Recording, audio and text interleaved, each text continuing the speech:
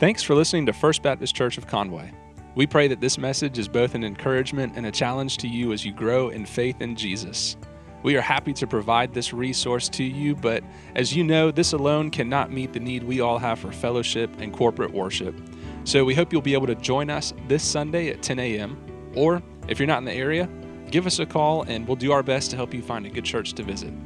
For now, here is this week's message. Well, good morning. So today we're continuing our series in Matthew.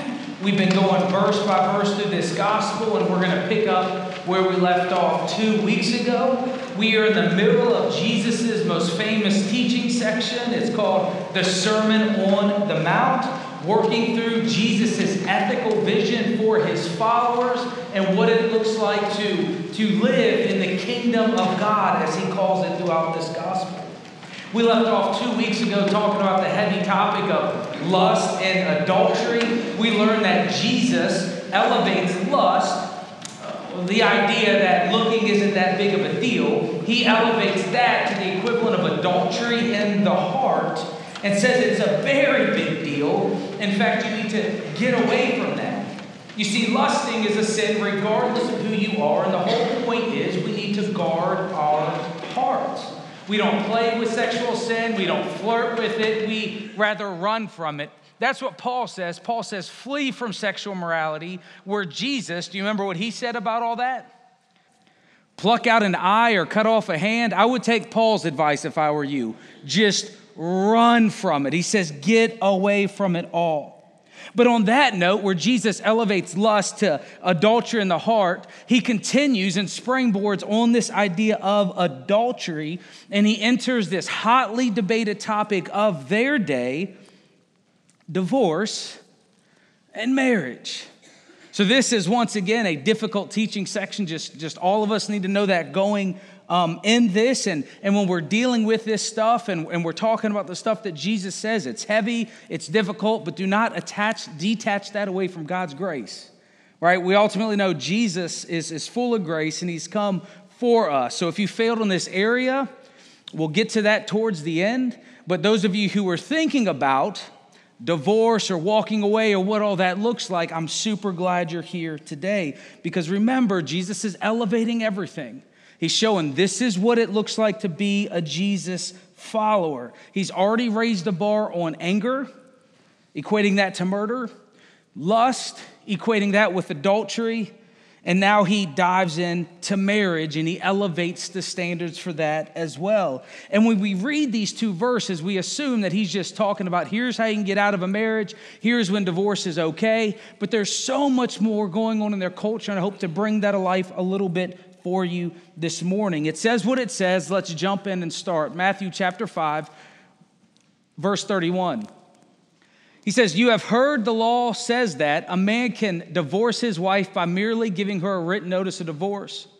But I say that a man who divorces his wife, unless she has been unfaithful, causes her to commit adultery, and anyone who marries a divorced woman also commits adultery." Now, what's important for us to understand right from the get-go, we have to understand that divorce is never the will of God. It is permissible when things go sideways with sexual sin, but divorce is never God's will. And this is not the only time this topic is brought up, so we're going to jump to Matthew 19 because it's a more extended conversation for us to get an understanding of the culture back then. Here's what it says, Matthew 19:3. It says, some Pharisees came and tried to trap him with this question: should a man be allowed to divorce his wife for just any reason? And so what we know is divorce was the hot topic issue of the day. It was the cultural issue. How do we live, but then how do we follow biblical standards? And then you had people speaking into what the Bible says and different interpretations of their issues. And there was two prevailing thoughts on how to interpret Deuteronomy 24, verse 1. It says this.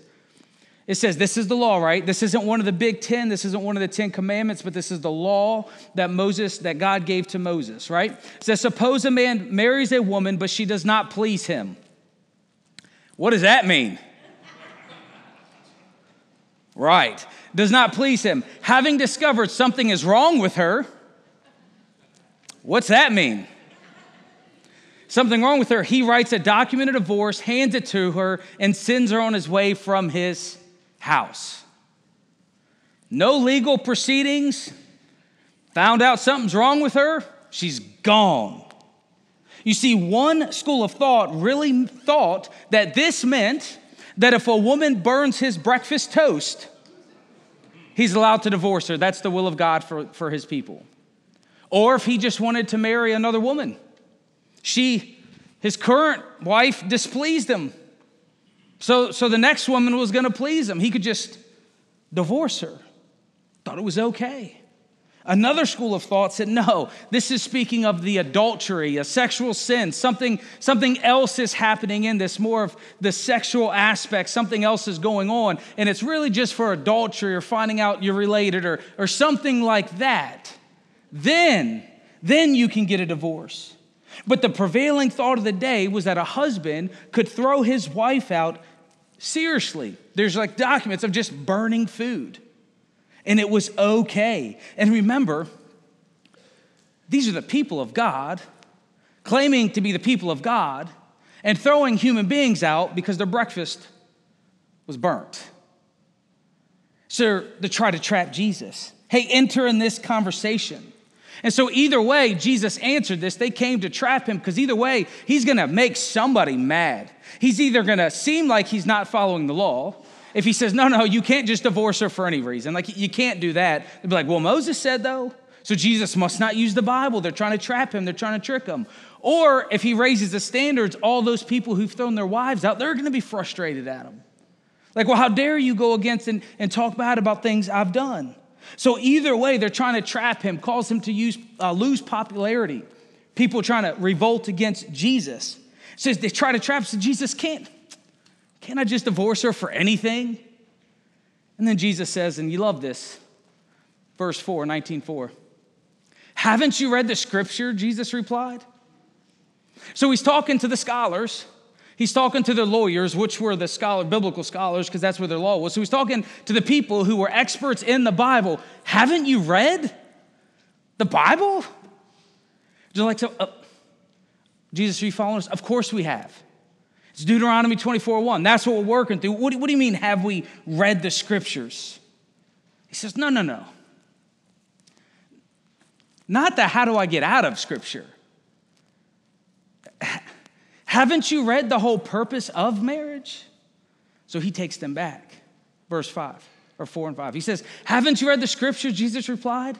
They record that from the beginning, God made them male and female.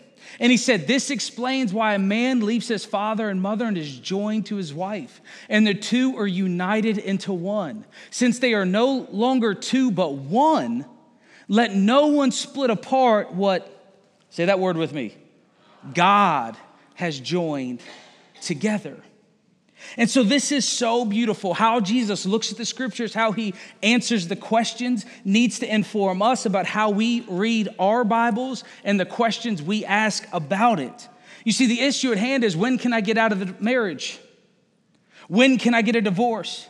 That's the prevailing conversation. Just like today, we want to go to the Bible to answer these specific questions. And Jesus is like, no. How about we look at the Bible and read how to have a great marriage? How to stay in your marriage, how to love one another. Like, why don't we go to it to discover God's whole purpose for this thing to begin with? So we need to reflect and we need to think about that. When we're going to the Bible, are we going to try to get out of something, try to find answers for what we really want to do, or are we trying to go to find life? Jesus says he's come to bring us abundant life, meaning it's possible to have an abundant, fulfilling marriage. And some of you are like, you haven't met my spouse. That's uncomfortable, isn't it? But it's possible. It's just, what are we searching the scriptures for? And so Jesus points them back. He's like, look, it's not about how to get out of. Let's go back and look at what God created there, how he made people, how he brought them together. And so he brings up first that God made male and females. And so what we learn is, according to Jesus, he goes back to the beginning and tells us that our biology isn't like this social construct. It's a creative construct that God has put into place. Male and female was his creation, his design. So our purposes are then to live out what it means to be a male and what it means to be a female, how God created. But not only that, he comes and he unites us. He brings us and joined together. We are one in God through a marriage. So marriage is God's creation, God's creative purposes for a man and woman to come together, to have children, to have this family unit.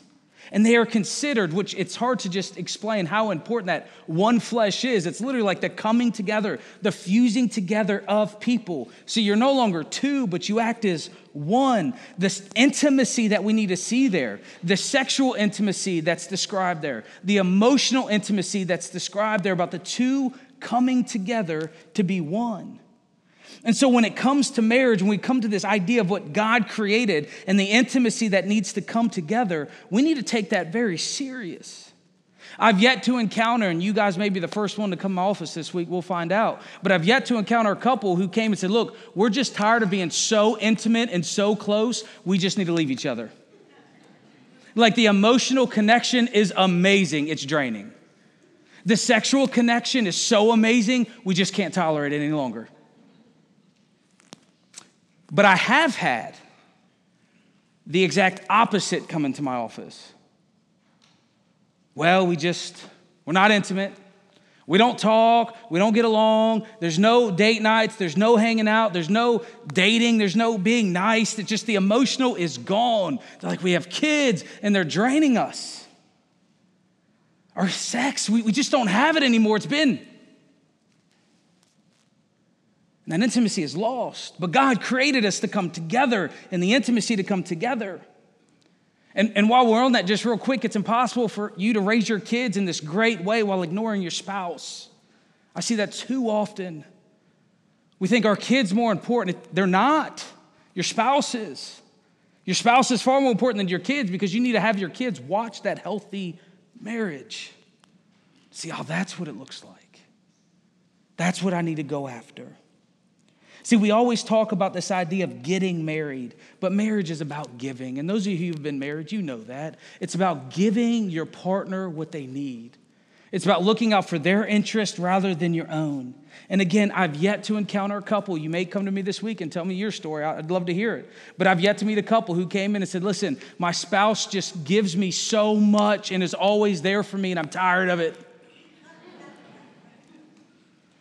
If we would follow what this one flesh and this intimacy and this giving, usually it comes into, hey, they're not meeting my needs, I'm not meeting their needs. We get in that crazy cycle. Read the book if you haven't read it. It's called Love and Respect. But it's all about me, me, me, me, me.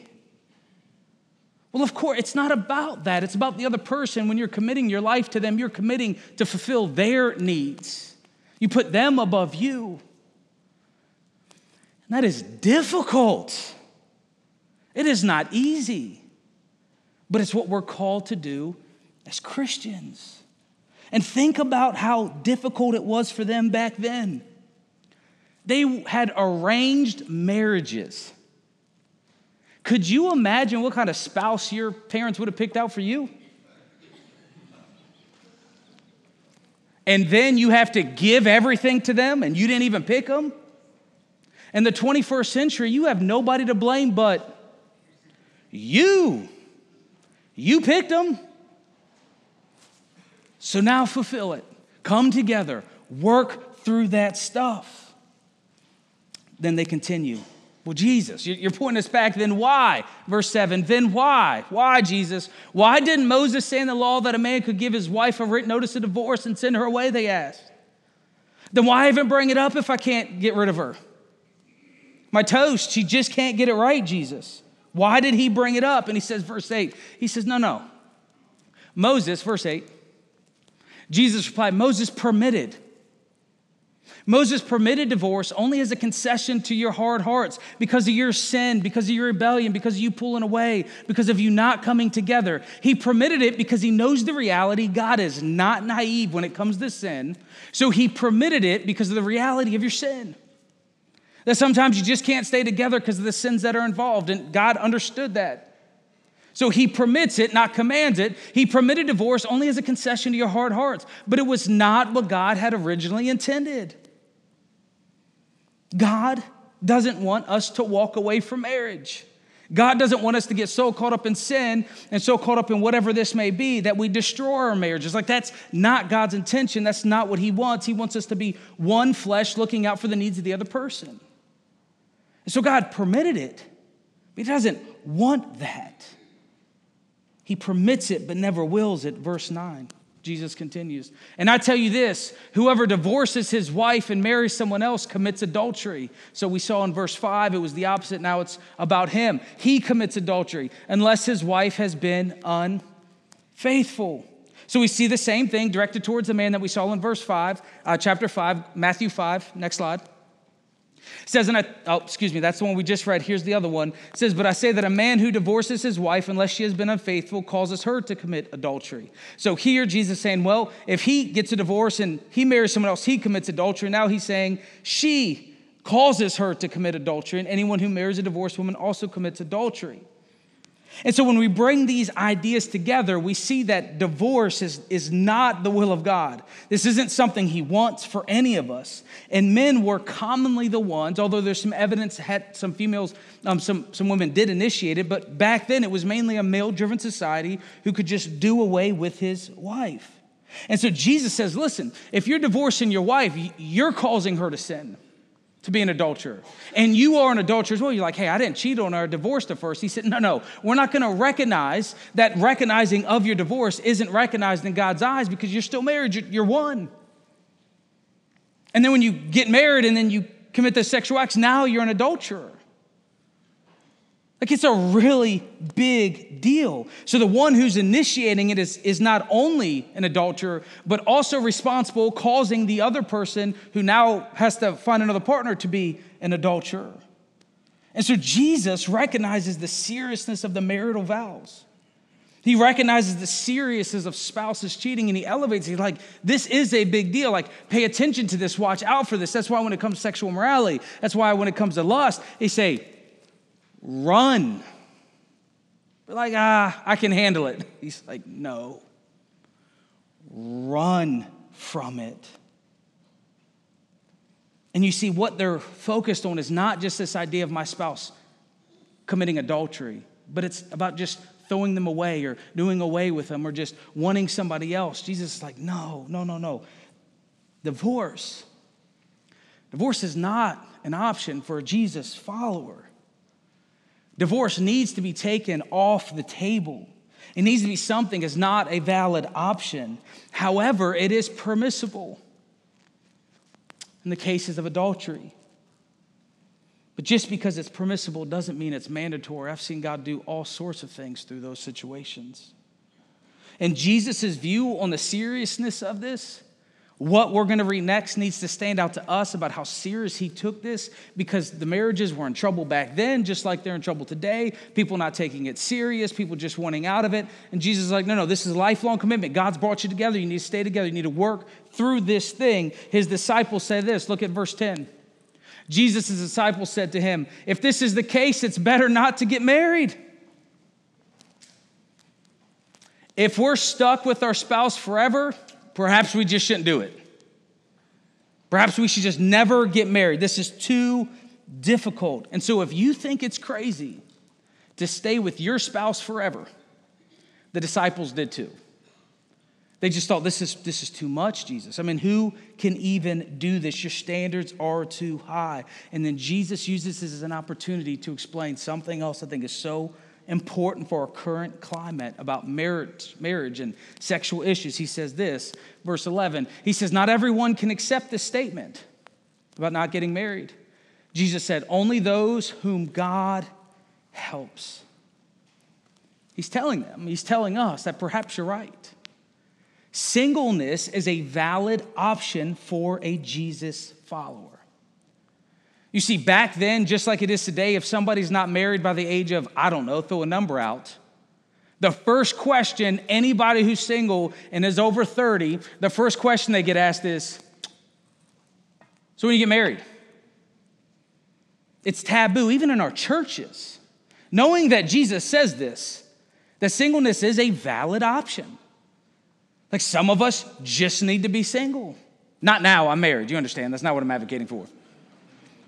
But singleness is a valid option. And so he puts it on the table because back then it was thought of like, well, what's wrong? What's going on if you're not married? Just like today. But if you're single, Jesus says, well, that means you're celibate. Look at what he says next. Verse 12. He says, some are born as eunuchs. Some have been made eunuchs by others, and some chose not to marry for the sake of the kingdom of heaven. Let anyone accept this who can. And the translation here says some chose not to marry. It literally says some choose to be eunuchs for the sake of the kingdom of heaven. And so to Jesus, a eunuch is someone a male who's been castrated, if you didn't know. Okay? So they're unable to have sexual intercourse. And so for Jesus, to be single means to be celibate. Being sexually active outside of marriage isn't an option for Jesus' follower. They're like, Jesus, it's better not to get married. He's like, yeah, you can be a eunuch. And they're like, what about the third option, Jesus? Never comes up. No one's brave enough to ask him that question. So marriage is the place to express your sexual desires. To not be married means to not have sex. To which people said, Paul says, it's better to get married than to burn with lust, is what Paul says. So those are options. That's for a Jesus follower, to follow his will and his guidance. But sex is created to experience by the husband and wife. That's the special thing they share. And so what's so interesting is he already talked about, follow his thought. He already talked about, well, God created male and female. And the automatic question is, because I've been asked it several times, well, what about those who've been born with some abnormalities? What about them? What are they supposed to do? Which Jesus now mentions. He says some are born this way, a eunuch. Some are born, been castrated. Some are born with functions not working. It's the reality of life. Some are made that way. Some who were servants to the king or some other people, males would be castrated so they didn't have to worry about any sexual desires. They could just fully serve their boss. That's a little demanding for a job description, isn't it? I think I would not apply for that. I'm just throwing that out there. I'd be like, not applying for that job. And then some choose not to marry. Some choose not to engage for the kingdom of heaven, like it's possible. Jesus doesn't elevate singleness and celibacy over being married. He says for some people that's possible, and that's okay. Like it is a valid option for a Jesus follower. Celibacy and a single life is on the table to be devoted to him for the sake of the kingdom of heaven. That's where they get the idea of nuns and things like that. Like it's okay. It is an option. So singleness is an option, but he says some are born male, some are born female. We're created to bond with one another in marriage with the opposite sex. And for whatever reason it may be, whether you're born a certain way, whether you're made a certain way by the actions of others, or for those who choose certain lifestyle, whatever it may be for you, whatever that looks like and you got going on, Jesus says, hey, we get that, but singleness then, if you don't want to marry the opposite sex, if that's not for you, for whatever reason that may be, singleness is a valid option for you. And before we criticize Jesus, before we criticize him, say, well, that's just not fair. We have to understand that the example Jesus gives is somebody who's had their manhood cut off. So he's well aware that life isn't fair. But yet there's difficult decisions and things we have to work through if we're going to be Jesus followers. And we have to remember Jesus was single. So being single isn't less than anything. It doesn't make you somehow not as good as those married people or people with families. Jesus was single.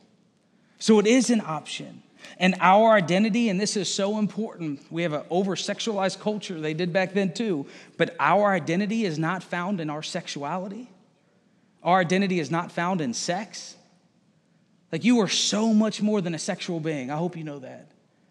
You are a human being made in the image of God. Like you are son and daughter of God. I mean, like that is huge. You're not just a sex object. That's the whole discussion about lust. You are more than an object. You are a human being who deserves love. That's why Jesus pushes away from lust. Lust creates people that are just objects. When you lust, it's just a thing. Not really word. It's not really a person. It's just this object, which Jesus is like, no. This is a human being, my son or daughter made in the image of me. It's not a thing. It's a human being. So people are more than sexual objects. They've been created by God. And this stuff is difficult to work through. I'm well aware of that, but I have a couple of points I want us to just think about, some application points for us this morning. The first one is this. When we read these divorce passages, we have to understand that Jesus is protecting women. This needs to see it. We need to see it. It needs to ring in our minds. We need to understand Jesus is protecting a group of people here because it's the women who would miss out. It's the women who'd be thrown to the side, who couldn't own property, who couldn't just go get jobs like they men could. So Jesus is protecting these women. The idea that you could just throw a woman aside because she didn't please you any longer, Jesus is like, no, you can't do that. That's not how this works. That's not what marriage is for. And so back then, the conversations were all about the men. Woman was a property. Your wife was just a piece of property, to which Jesus is like, no. God has created both male and female in his image. They're both important. So Jesus here, and I'm telling you, this is a big deal, counterculture, he is protecting women. And he changes the conversation about how to just get out of something. And he changes it to the unity of marriage and the sacredness and the seriousness of marriage. So then the husband who treated her like a piece of property would start looking at her like a human being made in his image. It's his daughter. I mean, men, you're dating God's daughter. You're married to God's daughter. You ever thought about that? Makes you kind of go, oops, right, this is daughter. It's a big deal. Jesus is all for human beings made in his image. That's the whole lust and the whole love conversation. We need to start thinking about that. And Jesus is protecting women 2,000 years ago. This is what the gospel led to, women finally being able to do things in society. It took a long time, but here we are. Number two, I want us to see that divorce is not the unpardonable sin. Why divorce is a big deal? Because marriage is a big deal. Just like we talk about the reason why sin is such a big deal, it's not that we're trying to make everybody feel terrible, it's just the reality of it. Sin is a big deal, which makes Jesus an even bigger deal because he died for it. So we talk about sin to understand Jesus. Because if we don't think sin's a big deal, then what we think about Jesus, we're like, well, that's not a big deal because sin's not a big deal. No, it is. So we talk about sin to understand how big of a deal Jesus is. And so I believe that marriage has been elevated in the Christian culture as a big deal and sacred, and divorce is taboo. Like, I get that because Jesus elevates marriage. But we do have to understand that divorce is not unpardonable. It's not the unforgiving sin. God can redeem any situation and any relationship. And that doesn't mean that if you're a Christian, well, you know what? So I'm just going to go ahead and divorce him. I'm going to go ahead and divorce her because he'll forgive me later. The trail of destruction you're going to leave in your wake, there's going to be a lot that happens. It doesn't just work that way. Marriage tears apart what God joins together. But when it comes to marriage and Jesus' ethics for lust and sex and adultery, we need to remember God's grace. And that you can be forgiven. If you were the one who caused a divorce, if you're the one who initiated that divorce, if you're the one who did what you did, and your marriage ended up ending because of what you've done, listen, that can be redeemed through Jesus Christ. There needs to be a whole lot of humility and repentance in that situation. Some of you, the victims of it, what somebody else has done, God can redeem your situation too. We serve a gracious God. God can redeem that. Your hope needs to come in Christ. Not him, not her to begin with.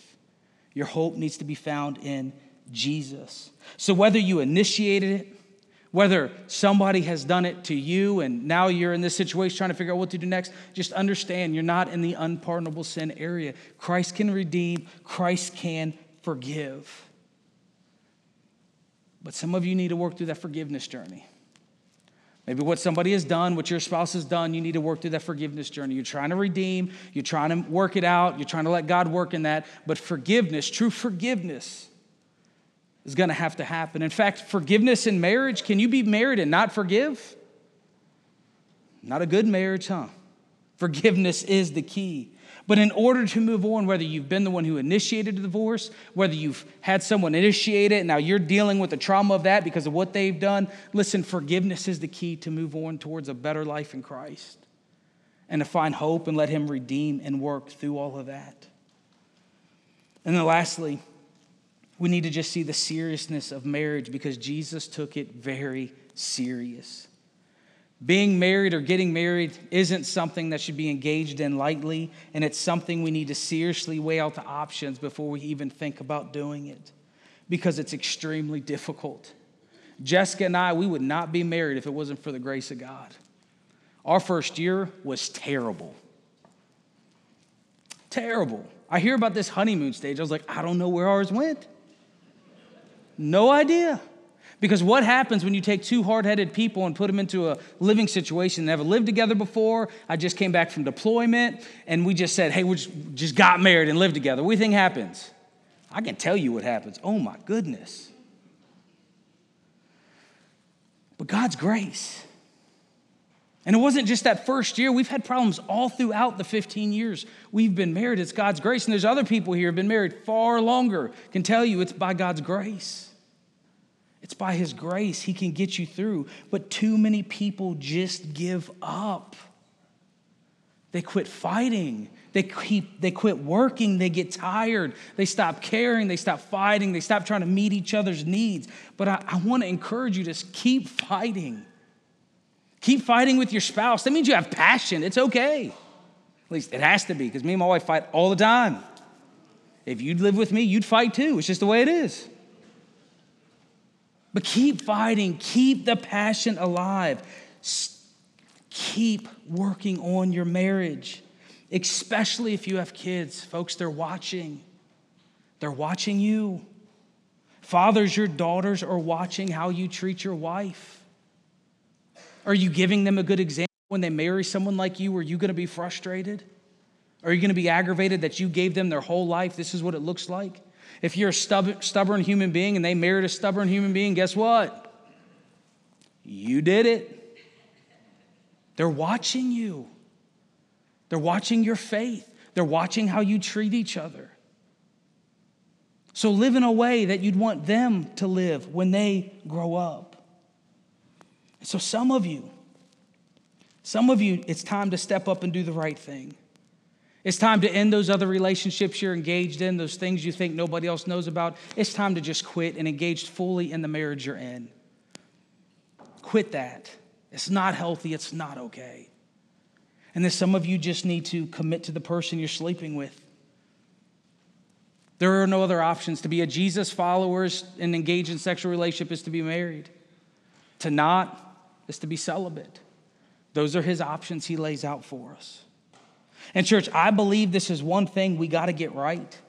In the upcoming year, we're going to have some marriage ministry stuff launching. We've had a bunch of couples working through their marriages behind the scenes, getting ready for us to start this re-engage ministry. We are so very excited to have.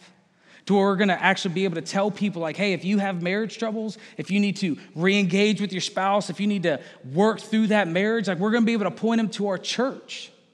And have some couples to really walk with them and help with them and pray with them through their journey. And we are very excited about that because the gospel is more than just about how to get to heaven, although it includes that. The gospel also tells us how to live a life that's honoring to God. It tells us how to treat our spouses. It teaches us what an abundant life in Jesus Christ really looks like. And we're going to spend a lot of time, we're going to spend a lot of energy, and we're going to spend a lot of money in that resources to try to help other people have better marriages, because I know what it's like, and perhaps you know what it's like, to live in a situation where you don't see that, where you grew up without that.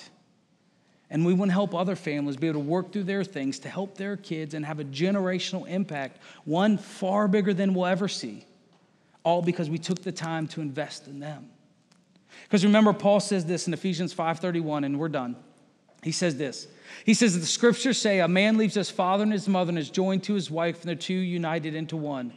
This is a great mystery, but it's an illustration of the way Christ and the church are one. You see, our marriages reflect the oneness of Jesus and the church. Like our marriage is a testimony to the world of the faithfulness and the goodness of God. How we treat our spouse shows the world how Jesus interacts with his church, with his bride. That's us. Our marriages are a testimony to our faith and what we believe and how Jesus interacts with his people. So this is a big deal, church. But for you, wherever you're at, whatever you're working through, never forget God's grace in it all. Will you pray with me? Heavenly Father, Lord, we thank you so much for Jesus. We thank you so much for the salvation found in him. Lord, thank you so much for grace, knowing that there are so many areas of our lives that we failed. Lord, help us forgive. Help us seek forgiveness where we need to. And Lord, ultimately, thank you for your faithfulness. Thank you for your love. And Lord, as we work through what this looks like in our lives, what it looks like to have a relationship that honors you, we just ask that we hear your spirit, that we start communicating with our spouses. And Lord, help those who are on the verge of walking away from their spouse to just put that to an end. Allow them to hear from you this morning that that's not what you desire, nor is that what you are asking. Lord, we ask you that our church can be a place that marriages can find help and that people and relationships can become healthy through Jesus. Lord, we thank you for what you've done and what you're continuing to do. It's in Jesus' name we pray.